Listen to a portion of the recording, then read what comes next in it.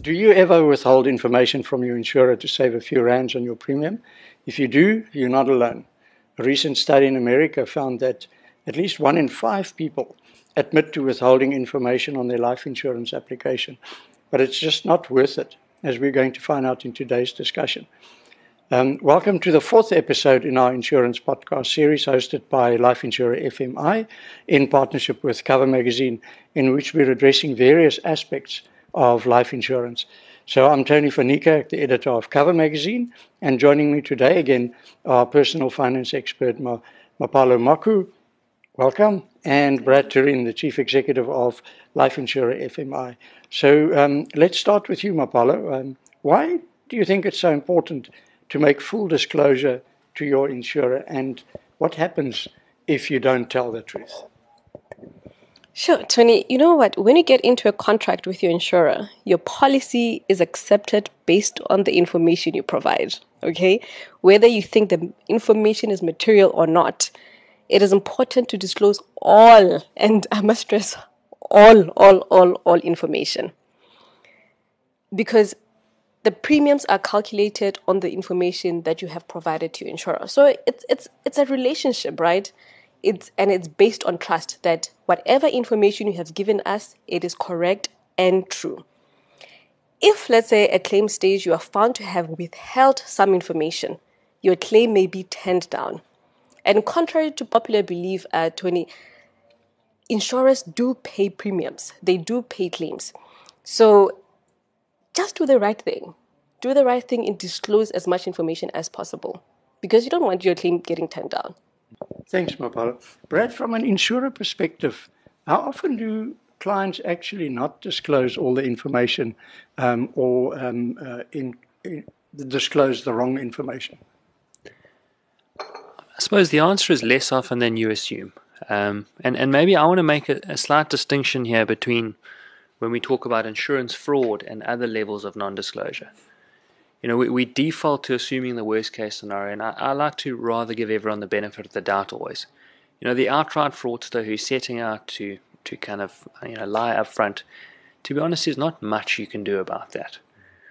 Where we find it much more common is in what we call non-disclosure, which in English is a customer not giving us information that we believe we need up front. The difficulty there again is this gap of awareness, because often the information is not disclosed either because the customer doesn't remember it or because they didn't think it was important. And it's this difference of opinion on what is important and what isn't. And really it's because, as Mapalo said, we look at all of the information up front when we're deciding around premiums and cover and terms, and the safest thing is to disclose everything. The second issue that we often find is just around people returning back to work. So from an FMI point of view, most of the claims we pay are income protection, which means you are paying people an income for as long as they're unable to work. The really complex area there and the subjective area there is at what point should those claims stop being paid because you should be in a position to return to work. And that's probably the greater challenge we find, is having some of those discussions and those debates. And I think that, you mentioned earlier the number of people who are willing to not give the insurers the full information.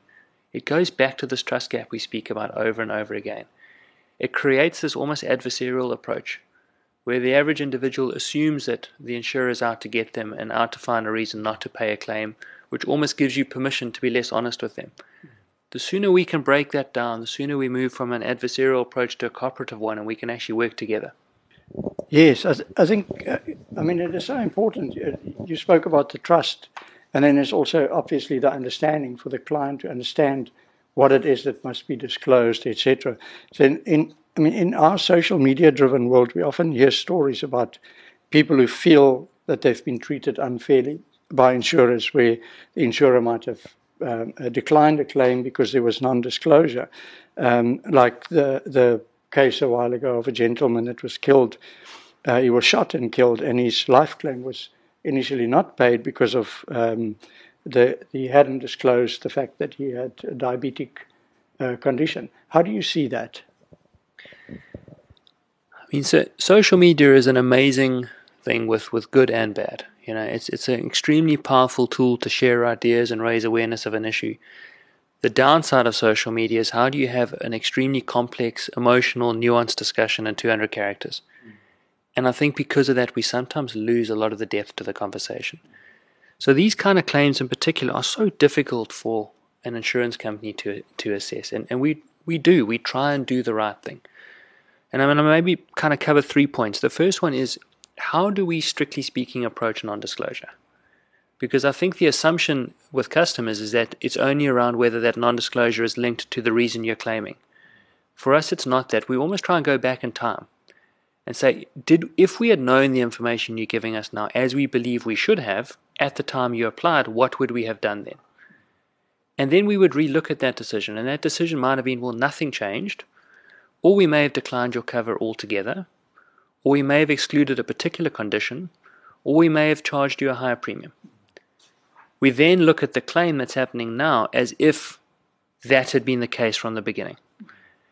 And although it's an unemotive, rational approach, you then end up with a situation occasionally where a claim gets declined for something that's completely unrelated to the reason for claiming. And strictly speaking, that's correct. But that's when you also have to start applying a values judgment and start to bring a little bit more empathy into the situation and recognize that it isn't a black and white situation. This isn't a legalistic approach. And that's really the approach we try and take, is how do we look at it through the customer's lens? How do we give someone the benefit of the doubt? And because you cannot assume that customers are as informed as we are about what information they need to share. I think the final point is just that what people don't realize as well is that the responsibility of the life insurer is not just to that single customer. It's around protecting the integrity of your entire customer base. And when you start paying claims that you shouldn't be paying, what you're actually doing is punishing everybody else. Because somewhere down the line, the quality of their cover may deteriorate or their premiums may go up. And this is a really difficult decision to make where we're balancing a number of different factors. And I really believe the insurance industry gets it right way more often than it gets it wrong. And as product providers, we do everything we can to find a reason to pay a claim. Yeah, indeed. But finally, if you feel your claim has been wrongfully declined, what steps should clients take, and what is the process to try and resolve that matter? The correct process, not the social media process. So social media is often used just as a tool to kind of put pressure and bully, and not often necessarily to have a sensible conversation. And as customers, you have so many options. I mean, first and foremost, you have your advisor that is there to be your advocate at every single step of the way and help you have the discussion with a life insurer. And that's where I believe it starts. Almost every life insurer has internal complaints processes, committees that are set up to look at these things. They manage the conflicts internally by making sure there's a different set of people that are looking at the complaint as opposed to the people who made the claim decision in the first place. And ultimately, if you don't get a satisfactory answer, the Ombud is set up to be independent and to look after the rights of the customers. So I think as a customer, you have way more power and influence than you realize if you're feeling aggrieved.